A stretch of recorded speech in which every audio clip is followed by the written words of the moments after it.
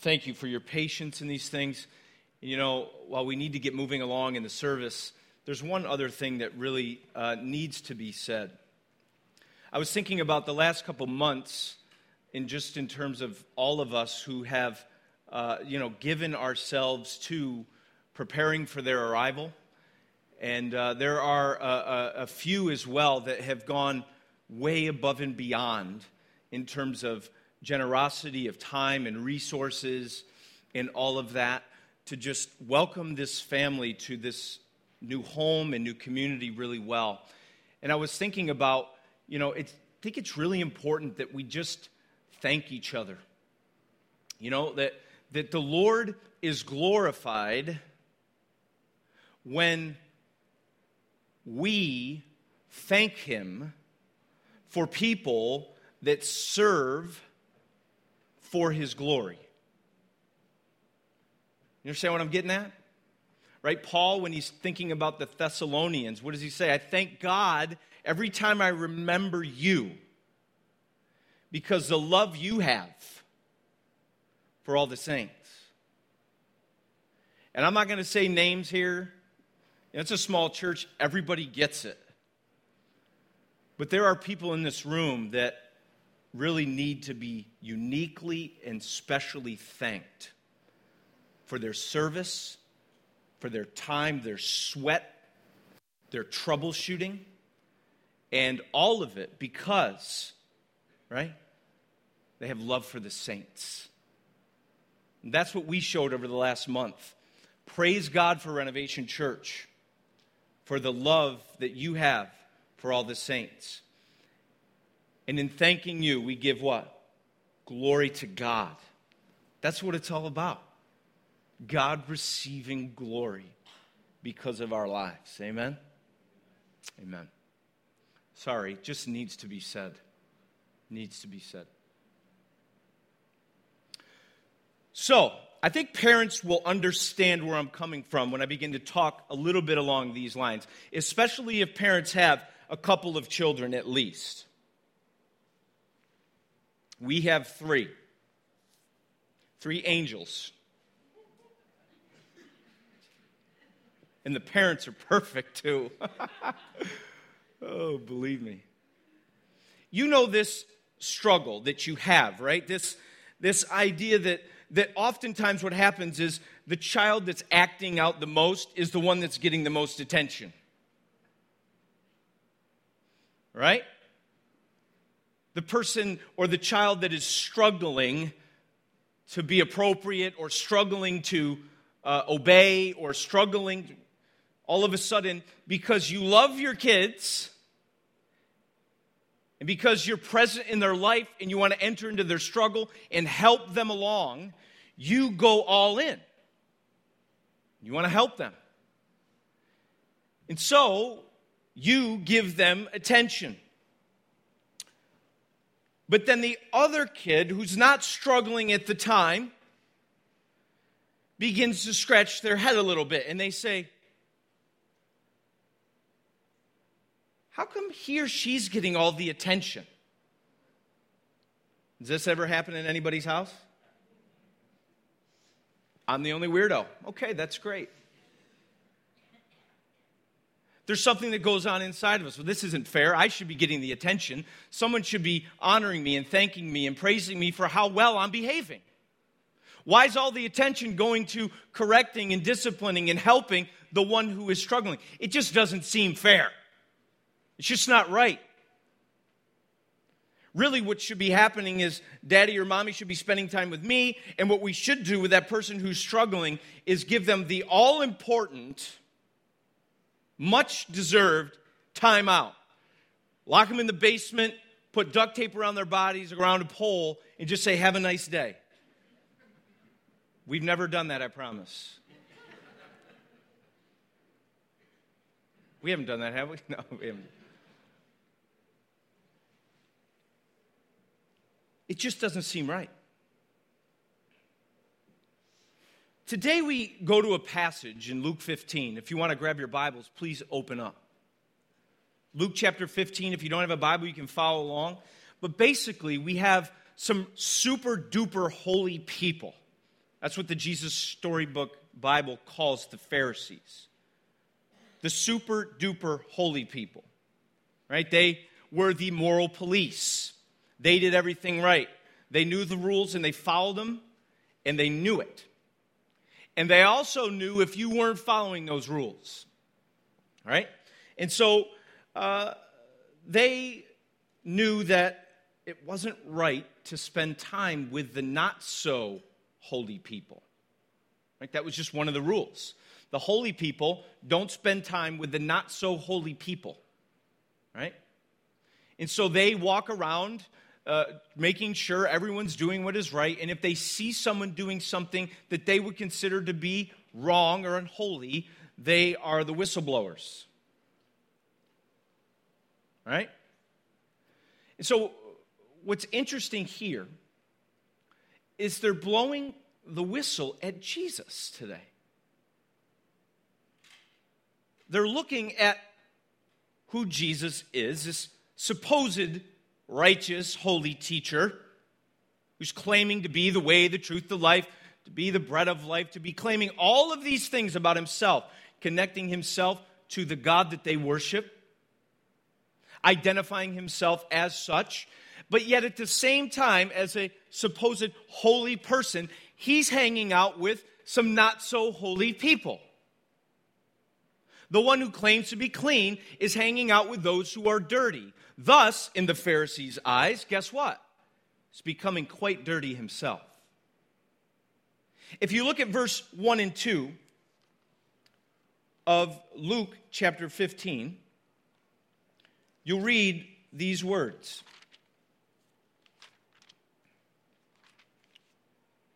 Now the tax collectors and sinners were all drawing near to hear him.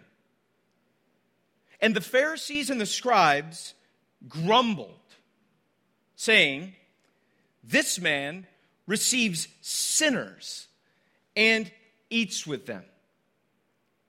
You see, the Pharisees are that good kid, frustrated that Jesus is hanging out with, spending time with, investing in, giving all his attention to the not-so-good kids. You tracking with me? They're disgusted with the people that Jesus is hanging out with. This man receives sinners and he eats with them. Such a way in which people build community and connect. A way in which association and identification is given, sitting around a table. We eat together often. It's not just because we're Baptist. It's because that's where community is built. Right? And so Jesus is connecting and building community with people that the Pharisees would never consider spending their time with. And it frustrates the Pharisees. It concerns the Pharisees. And the Pharisees blow the whistle on Jesus. Look at who he is. Look at who he's spending his time with. And so the question becomes, why is Jesus doing this? Why is Jesus spending his time, investing his energy in people that are coined tax collectors and sinners, the spiritually bankrupt, the unclean, the worst of the worst? Why is Jesus investing his time in them and not the Pharisees, the real super duper holy people? Well, Jesus gives us 3 parables in the rest of the chapter 15 in Luke's gospel. Look at the first one, verse 3 through 7. So Jesus responds and he told them this parable, verse 4. What man of you, having 100 sheep, if he's lost one of them, does not leave the 99 in the open country and go after the one that is lost until he finds it?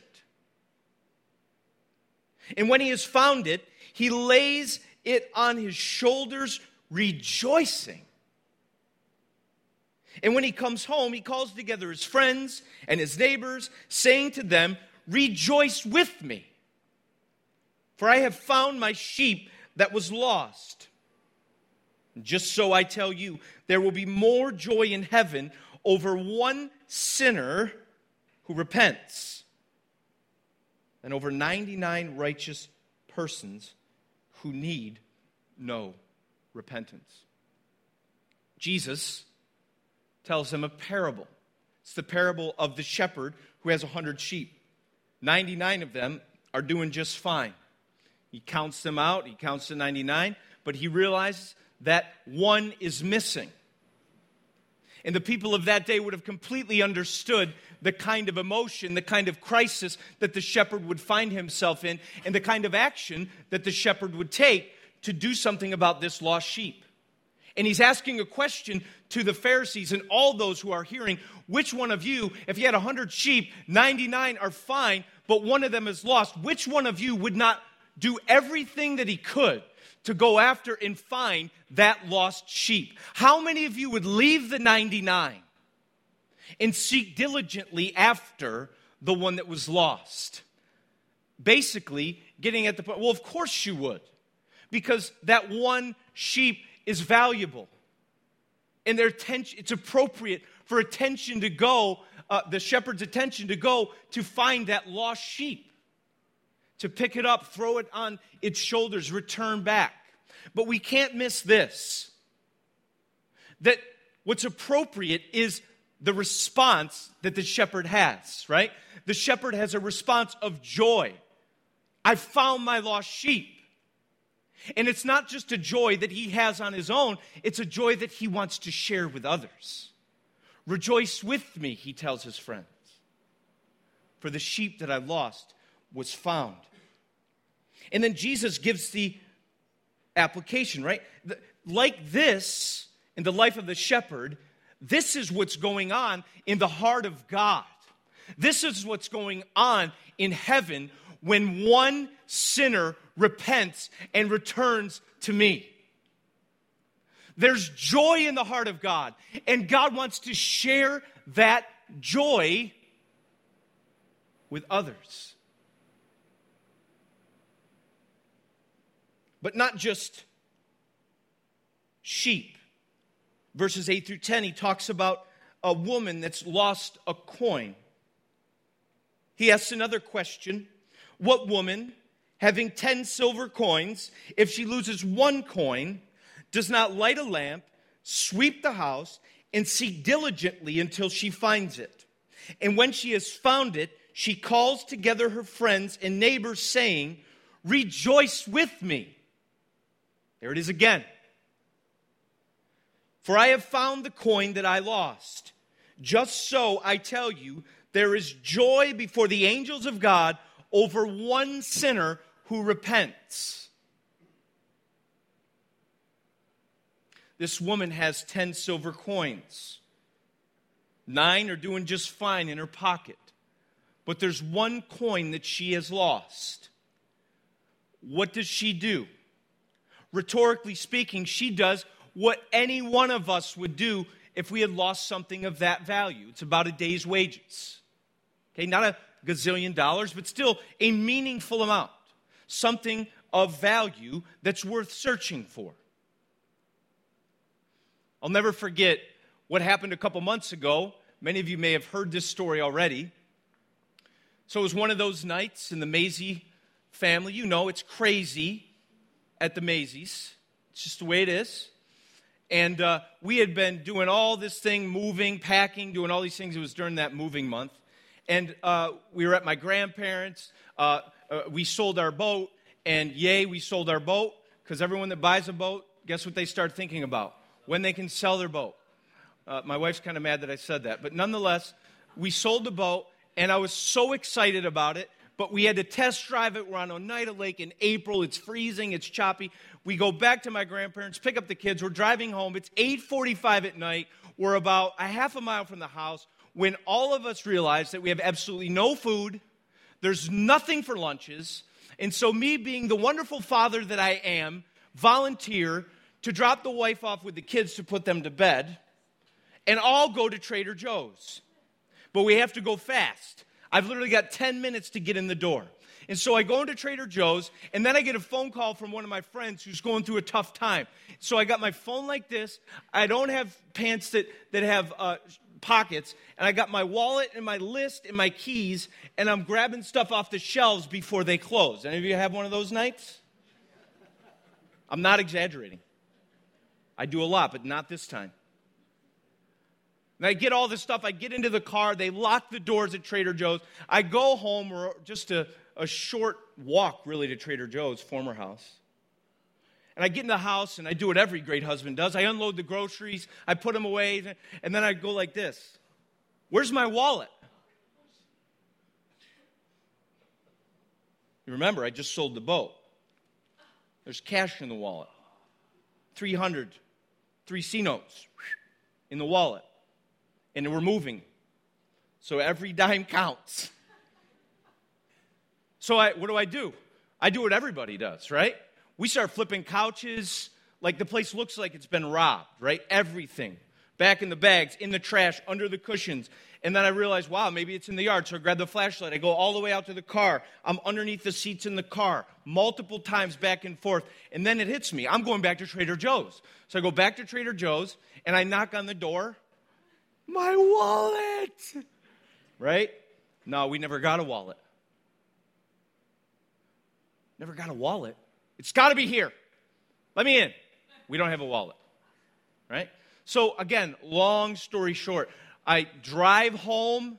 We rip up the couches again. I literally sit on the floor like this. $300. My card, my license. And we tell our family, pray. We tell everybody, pray. We've lost our wallet. We've lost our money. All the church credit card. Like we're spazzing, because we handle crisis well in my house. And we're praying. And all of a sudden, I'm like ready to call all the credit card companies. I'm like, no, this search is not over. So I grab my flashlight again. I go back to Trader Joe's. Every trash can at Barnes & Noble is open. I am in it. I'm doing one of these. I'm walking all around the parking lot, and finally, I've given up. I open up the windows, I zigzag through Barnes & Noble, Trader Joe's, and then I'm done. It's over. And I drive up to Erie Boulevard, and I see this black bifolded thing laying on Erie Boulevard. And I'm so excited because I found my wallet. But the problem is it's empty. Right? And I'm so mad because clearly someone stole my wallet. But then I pull over to the side on Erie, put my flashers on. I walk all the way down Erie Boulevard. And I find receipt after receipt, credit cards bent, right? Connection cards from church that were in my wallet, dirty tire marks. And I realized nobody stole anything. I left it on top of my car. And I drove away. I'm the idiot. But as I'm walking from Trader Joe's to Chipotle at 10 o'clock at night, and I see one $100 bill, and then another $100 bill, and then a third $100 bill. Can you imagine the emotion and the joy of finding what I had lost? And then you know what we did? We called all of our family, all of our friends, and we said, rejoice with me. The wallet that was lost is now found. True story. That's what we do. When we lose something of value, we search diligently to find it. And there's a connection between the sheep and the coin and what Jesus is doing. There's a connection. There's a joy in the heart of God when one sinner is repenting. There's a celebration in heaven when people come to their senses and return. And it's in this moment where Jesus transitions, because really, we're not talking about sheep. We're not talking about coins. Jesus is progressively and slowly bringing people to that which is really valuable, the human life, the soul of men, women, and children, right? Recently, Annika was asking me, as her mind worked, she said, Dad, how much did I cost? What do you mean? Well, how much? I was in the hospital for how many days? It's like 8. You're in the NICU. She's like, wow, that probably cost a lot. I'm like, yeah, it did. How much per day? I'm like, I don't know, thousands. She starts to do the math, and I can't even remember the figure she threw out, but she's like, so what you're saying, Dad, is that I'm worth X thousands of dollars. And I said, no, Ani, you're priceless. And she goes, well, that's not very nice.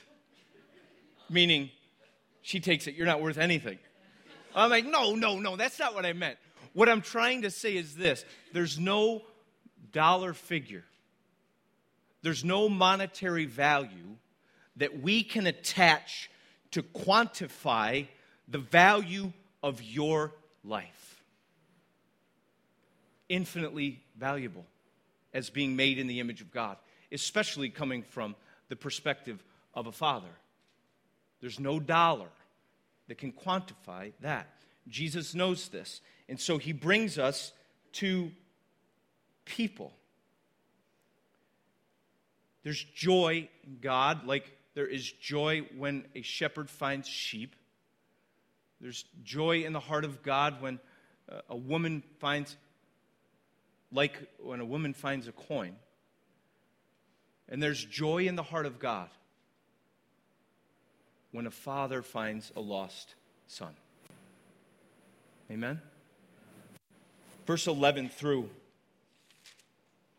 24. And he said, there was a man who had 2 sons. The younger of them said to his father, Father, give me the share of property that is coming to me. And he divided his property between them. Not many days later, the young son gathered all that he had and took a journey into a far country. And there he squandered his property in reckless living. And when he had spent everything, a severe famine arose in that country, and he began to be in need. So he went and hired himself out to one of the citizens of that country, who sent him into his fields to feed pigs. And he was longing to be fed with the pods that the pigs ate. And no one gave him anything. But when he came to himself, he said, how many of my father's hired servants have more than enough bread, but I perish here with hunger? I will arise and go to my father, and I will say to him, Father, I've sinned against heaven and before you. No longer worthy to be called your son. Treat me as one of your hired servants. And he arose and came to his father, but while he was still a long way off, his father saw him and felt compassion and ran and embraced him and kissed him. And the son said to him, Father, I've sinned against heaven and before you. I'm no longer worthy to be called your son. But the father said to his servants, bring quickly the best robe and put it on him. Put a ring in his hand and shoes on his feet. And bring the fattened calf and kill it. And let us eat and celebrate. For this my son was dead and is alive again. He was lost and is found. And they began to celebrate. We see right from the beginning that the Father has, and the Son lives in the joy and the delight of all that the Father has, and the Son says, give me my share. And then in this moment we see the nature and essence of sin, really, don't we? That the son who sins, the person who sins is one that takes what the Father has entrusted to them, and they go and they squander it away in thoughtless living. That is no logic, no thought process. Whatever I feel like doing, whatever feels good in the moment, I'm going to spend what my Father has given to me on it. Sounds like the American lifestyle, doesn't it? whatever I feel like doing, I'm going to squander it away. I'm going to take what the Father has, and I'm going to spend it all on my own temporal pleasures. But then we see not just the nature and essence of sin, but where it takes us. If you're wondering where your rebellion and your sin against God is going to take you, it will take you to this place. It will take you to a place where you have squandered everything, spent everything, and no one is giving you anything. You are bankrupt in every way, shape, or form. Don't let the temporal joys of American society or your own temporal successes in all the possessions that you have amassed trick you into thinking that you actually have something in standing before the living God. When we take what God has given to us, life, to be enjoyed and leveraged for the glory of the Father, and we spend it in our own ways, on our own pleasures, this will take us to a place that Satan would lie and say, that's the place you want to go. Take you to a place where you have nothing. You will have spent everything. But then we see the nature of repentance. He came to himself. He remembers his Father. He remembers the simple yet peaceful state of just being provided for and cared for, even the servants. Even just be a servant. I don't need to be a son. I'm not worthy to be a son, but just a servant. Even the servants of the Father have all that the Father has at his disposal, at their disposal, to be used and enjoyed for his glory and for their good. So he comes to himself and he returns home. And you can imagine the Father. You can imagine the Father thinking about the Son, and you can imagine the Father just frustrated and disgusted and disappointed in his Son. Offended, insulted. You took what was mine and you spent it. You squandered it. You ruined it. Now live in the consequences of your actions. Be gone. So long. You had your chance. At the very least, you can imagine the Father with a scowled look on his face, with his arms folded. Who do you think you are to come back to my home?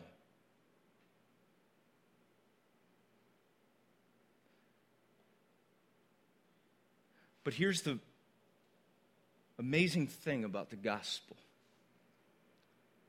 This Father is a representation for sure of our Heavenly Father, who does not stand in disgust. That doesn't mean he approves of our behavior.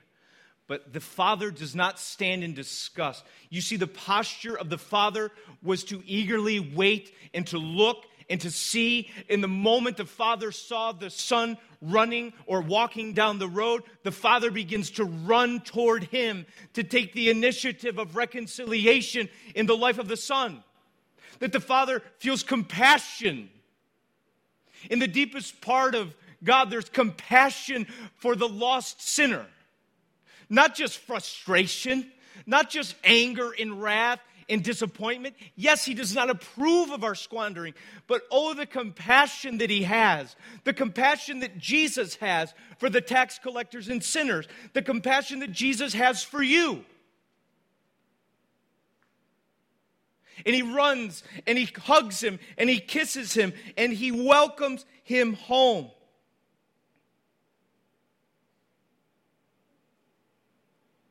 And he puts a robe on him, puts a ring on his finger. He hears that humble confession of sin. He receives it, and then he restores his son to where he belongs, sonship. Yes, a son that will serve, but a son, the status of the heir, the Son. Friends, if you've never heard it before, or for whatever reason, you've been in church for 30 years, and for some reason, you have completely missed the gospel, or at the very least, you've forgotten the posture of the Father toward the repentant sinner, don't miss it today. On the basis of God's infinite mercy and grace in Jesus Christ, He will welcome the repentant sinner no matter how far sin took that individual, no matter how ugly and grotesque, no matter how spiritually bankrupt you are. The power of the gospel, the abundance and grace, and the mercy of the Father is available to you. Take it. Humbly confess your sin and receive the forgiveness that only the Father through Jesus Christ can give. That is the gospel. That's why we gather here to sing and to pray and to preach, because God did that in each and every one of our lives. We're the lost sheep.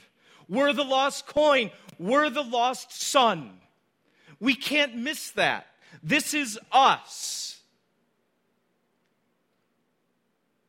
This is the tax collector and the sinner. And Jesus is joyously sharing in, living for the joy of God. Right? You can't miss that. Let us eat and celebrate. That's the third time. Right? Rejoice with me. Rejoice with me. They began to celebrate. How many times do we have to read it in the text before we realize that when we see a Jesus that invests his time and his energy in lost people's lives, that we are to take joy in that? That when we see people who are spiritually bankrupt, repenting and returning to God, that should be the thing that gives us infinite and increasing joy. Let us eat and celebrate. See, that's the mission that Jesus was called to. I'm not here to call the healthy, but the sick. I've not come to call righteous, but what? Sinners. Sinners. Guys, that's you and me. That's us. People that apart from begging for the mercy of God, we live in complete debauchery and in the consequences of our own sin. But if we just humbly recognize that the only hope we have is to come back to the Father and beg for mercy, that's when we will receive it. No matter how far sin has taken us, no matter how guilty we might feel, no matter how broken and hurt our soul might be, due to believing the lies of the enemy, to go down that road, to walk away from God and do this and try it your own way. When we come to our senses and humbly return to God, He will run, He will welcome, He will receive, He will forgive, and He will restore you back to where you belong. The status of a son. That's the gospel. Need I say more?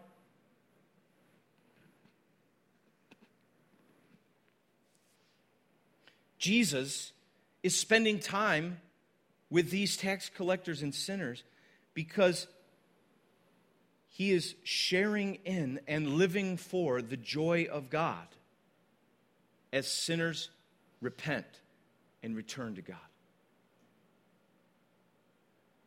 But not everybody's excited about it. And I'll briefly mention this, but I think it really brings home the whole passage. Verse 25 through 32, now his older son was in the field, and as he came, he drew near to the house. He heard music and dancing, and he called one of the servants and asked what these things meant, and he said to him, your brother's come. Your father's killed the fattened calf because he's received him back safe and sound. But he was angry and refused to go in. His father came out and entreated him. But he answered his father, look, these many years I've served you. I've never disobeyed your command. Yet you never gave me a young goat that I might celebrate with my friends. When this son of yours came, who's devoured your property with prostitutes, you killed the fattened calf for him. You feel the emotion? And he said to him, son, you are always with me. And all that is mine is yours. It was fitting to celebrate. Don't miss that. It's fitting to celebrate. And be glad. For this your brother was dead and is alive. He was lost and is found. You see, the older brother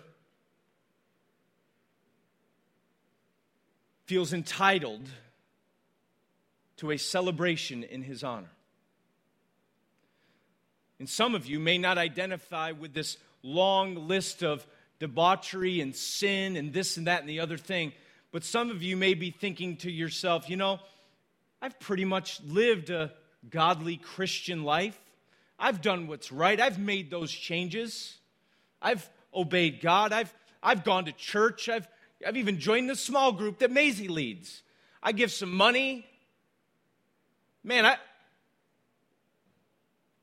you ask people in our community, on what basis will you stand before God and He accept you into His presence in heaven? You know what most people say? I've been a pretty good person. I'm not perfect, but I've been a pretty good person. Right? That the basis on which they stand before the Father is on the basis of their own good works. As long as it's 5149, they're golden. As long as it's 5149, really what should happen is a celebration should be had for me in heaven. Some of us may identify more easily with the older brother in the passage, who shows his anger and his self-righteousness, his religiosity. Right? I never disobeyed a command. You never gave me a calf. What powerful, demanding words. And what contrast we see, right? The repentant beg for mercy, but the religious demand reward. Where are you at in that equation? Are you in the presence of God, no matter what season of life you find yourself in? Are you down on your knees, arms held high, postured to the living God, begging Him for mercy?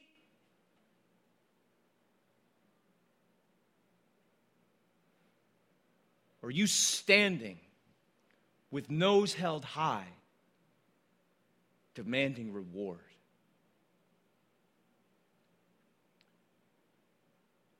The older brother didn't realize it. But in this moment, he's just as lost as the other. Religiosity is just as lost as debauchery. If we stand on any other basis rather than the infinite, free grace through Jesus Christ before God, we stand on a slippery slope, a shaky ground, and we will fall flat on our face before God. So on what basis are you standing found before God? The basis of your own works? The basis of your cute little Christian life? That stays away from tax collectors and sinners? That we don't go to those places? We don't do those things. We don't talk in that way. We don't vote for that political party. Therefore, we're in good shape before God. Have we given ourselves any sort of spiritual resume that God is going to be impressed with?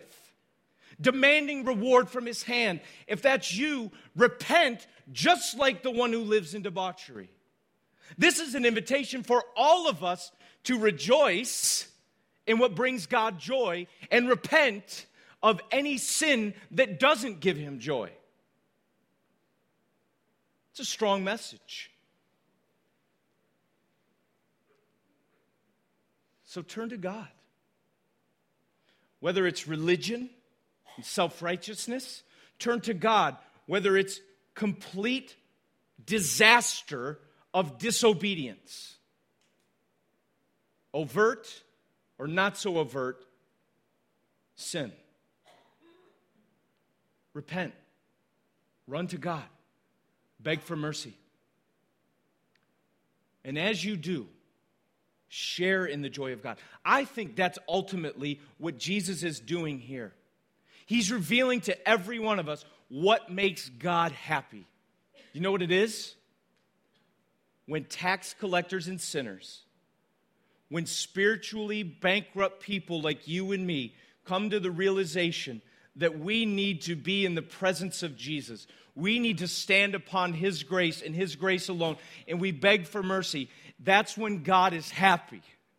That's when heaven rejoices over one sinner. Every man, woman, and child that repents and returns to Him, that brings heaven joy. And He confronts our lack of joy in that. Right? The older brothers, the Pharisees. It's fitting that we should celebrate. Jesus lives for and shares in the joy of God. And implicitly, He's asking us to do the same. Our lives should be about sharing in and living for the joy of God.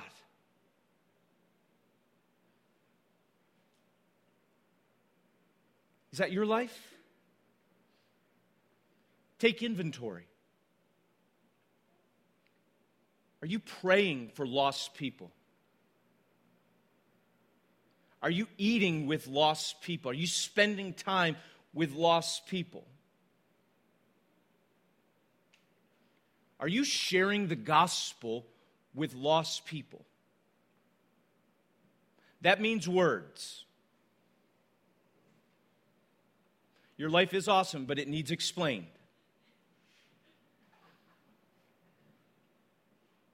You doing that? If not, it's living for something else. I'm racking my brain. You know why we moved here? You know why we left Missio? You know why we hired Becker? Everything that we do is because we want to share in and live for the joy of God as sinners come to repentance. That's what this church is all about. Nothing else. Living for and sharing in the joy of God. And oftentimes as we pray for and weep that there are not baptisms and conversions to the degree that we want to, when we think about the lostness of our place, we ask ourselves, what's standing in the way? We don't understand. Many things for sure, but could it be this? Could it be that we're sharing in and living for lesser joys than the joy of God? Could it be that as we attempt to reach suburban lives in 5 zip codes across this county, could it be that our own suburban life is the very thing that's in the way of reaching suburban lives?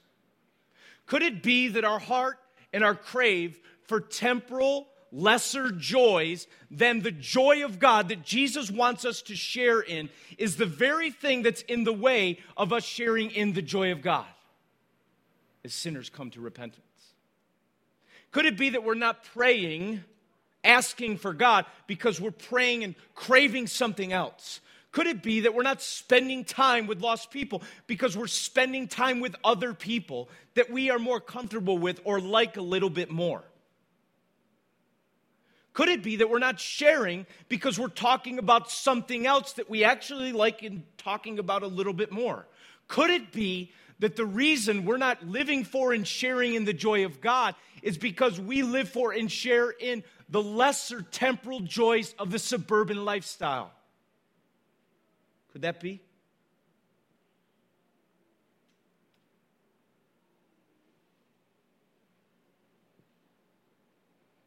When we come together for small group in the suburbs, every week my heart is broke. You know why? Because I feel and see what I call now the Wednesday glaze. What's God doing in your life? And everyone's like,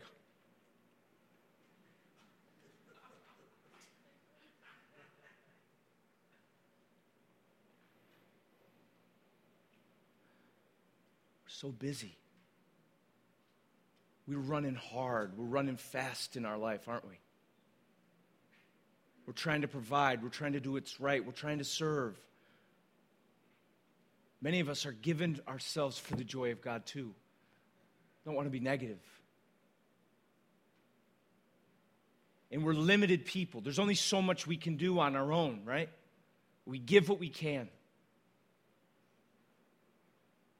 But my simple ask today, I believe this text is about the joy of God. The joy that God has when one sinner repents. The joy that Jesus is sharing in and living for. The joy that we are being invited to share in with Jesus. That means giving ourselves to seeing lost people come to faith in Christ. And you know what? If you were to just stop your suburban life for 5 minutes and begin to think and reflect upon the things that bring you the greatest amount of joy, you know what? It's not your house. It's not your car. It's not your vacation. It's not your kids scored 4 goals this week. Do you know what brings you the greatest amount of joy? When a daughter or a son or a spouse or a coworker takes that walk down that road to Dad, to Father. When a sinner that you love comes to their senses and realizes that they've spent everything that God has given them, and you would give up anything this world would offer to see that one sinner come to faith. Isn't that true? Isn't that true? You'd give up anything this world offers, any temporal pleasures and joys, to enter in and share in the joy of God for that one person that you can't imagine spending eternity apart from God. Come to faith. There's 10,000 people that live within a mile of this building. May God use us to reach them. And may we share in the joy of Christ. And may we live for the joy of God. For the celebration we will all have in heaven, where we sing together, salvation belongs to our God and to the Lamb who sits on the throne. Glory be to him forever and ever. And all God's people say, amen. Father, you're no grumpy God. You're a joyful God. And you do not hold that joy. You want to share it. We give you praise that you want to share your joy with us. We pray that you would hear our cries for mercy. We're sorry for demanding reward based on our own works. We stand on Christ alone. If there's anyone here today that says, I want to stand on the grace of Jesus Christ alone and receive the mercy of the Father, I pray that they would ask now and they'd be radically transformed in their standing before you on that basis.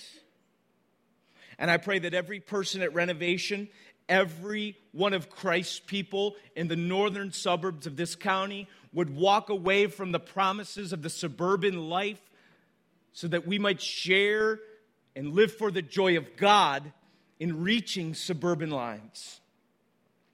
To you be the glory in Christ's name. Amen.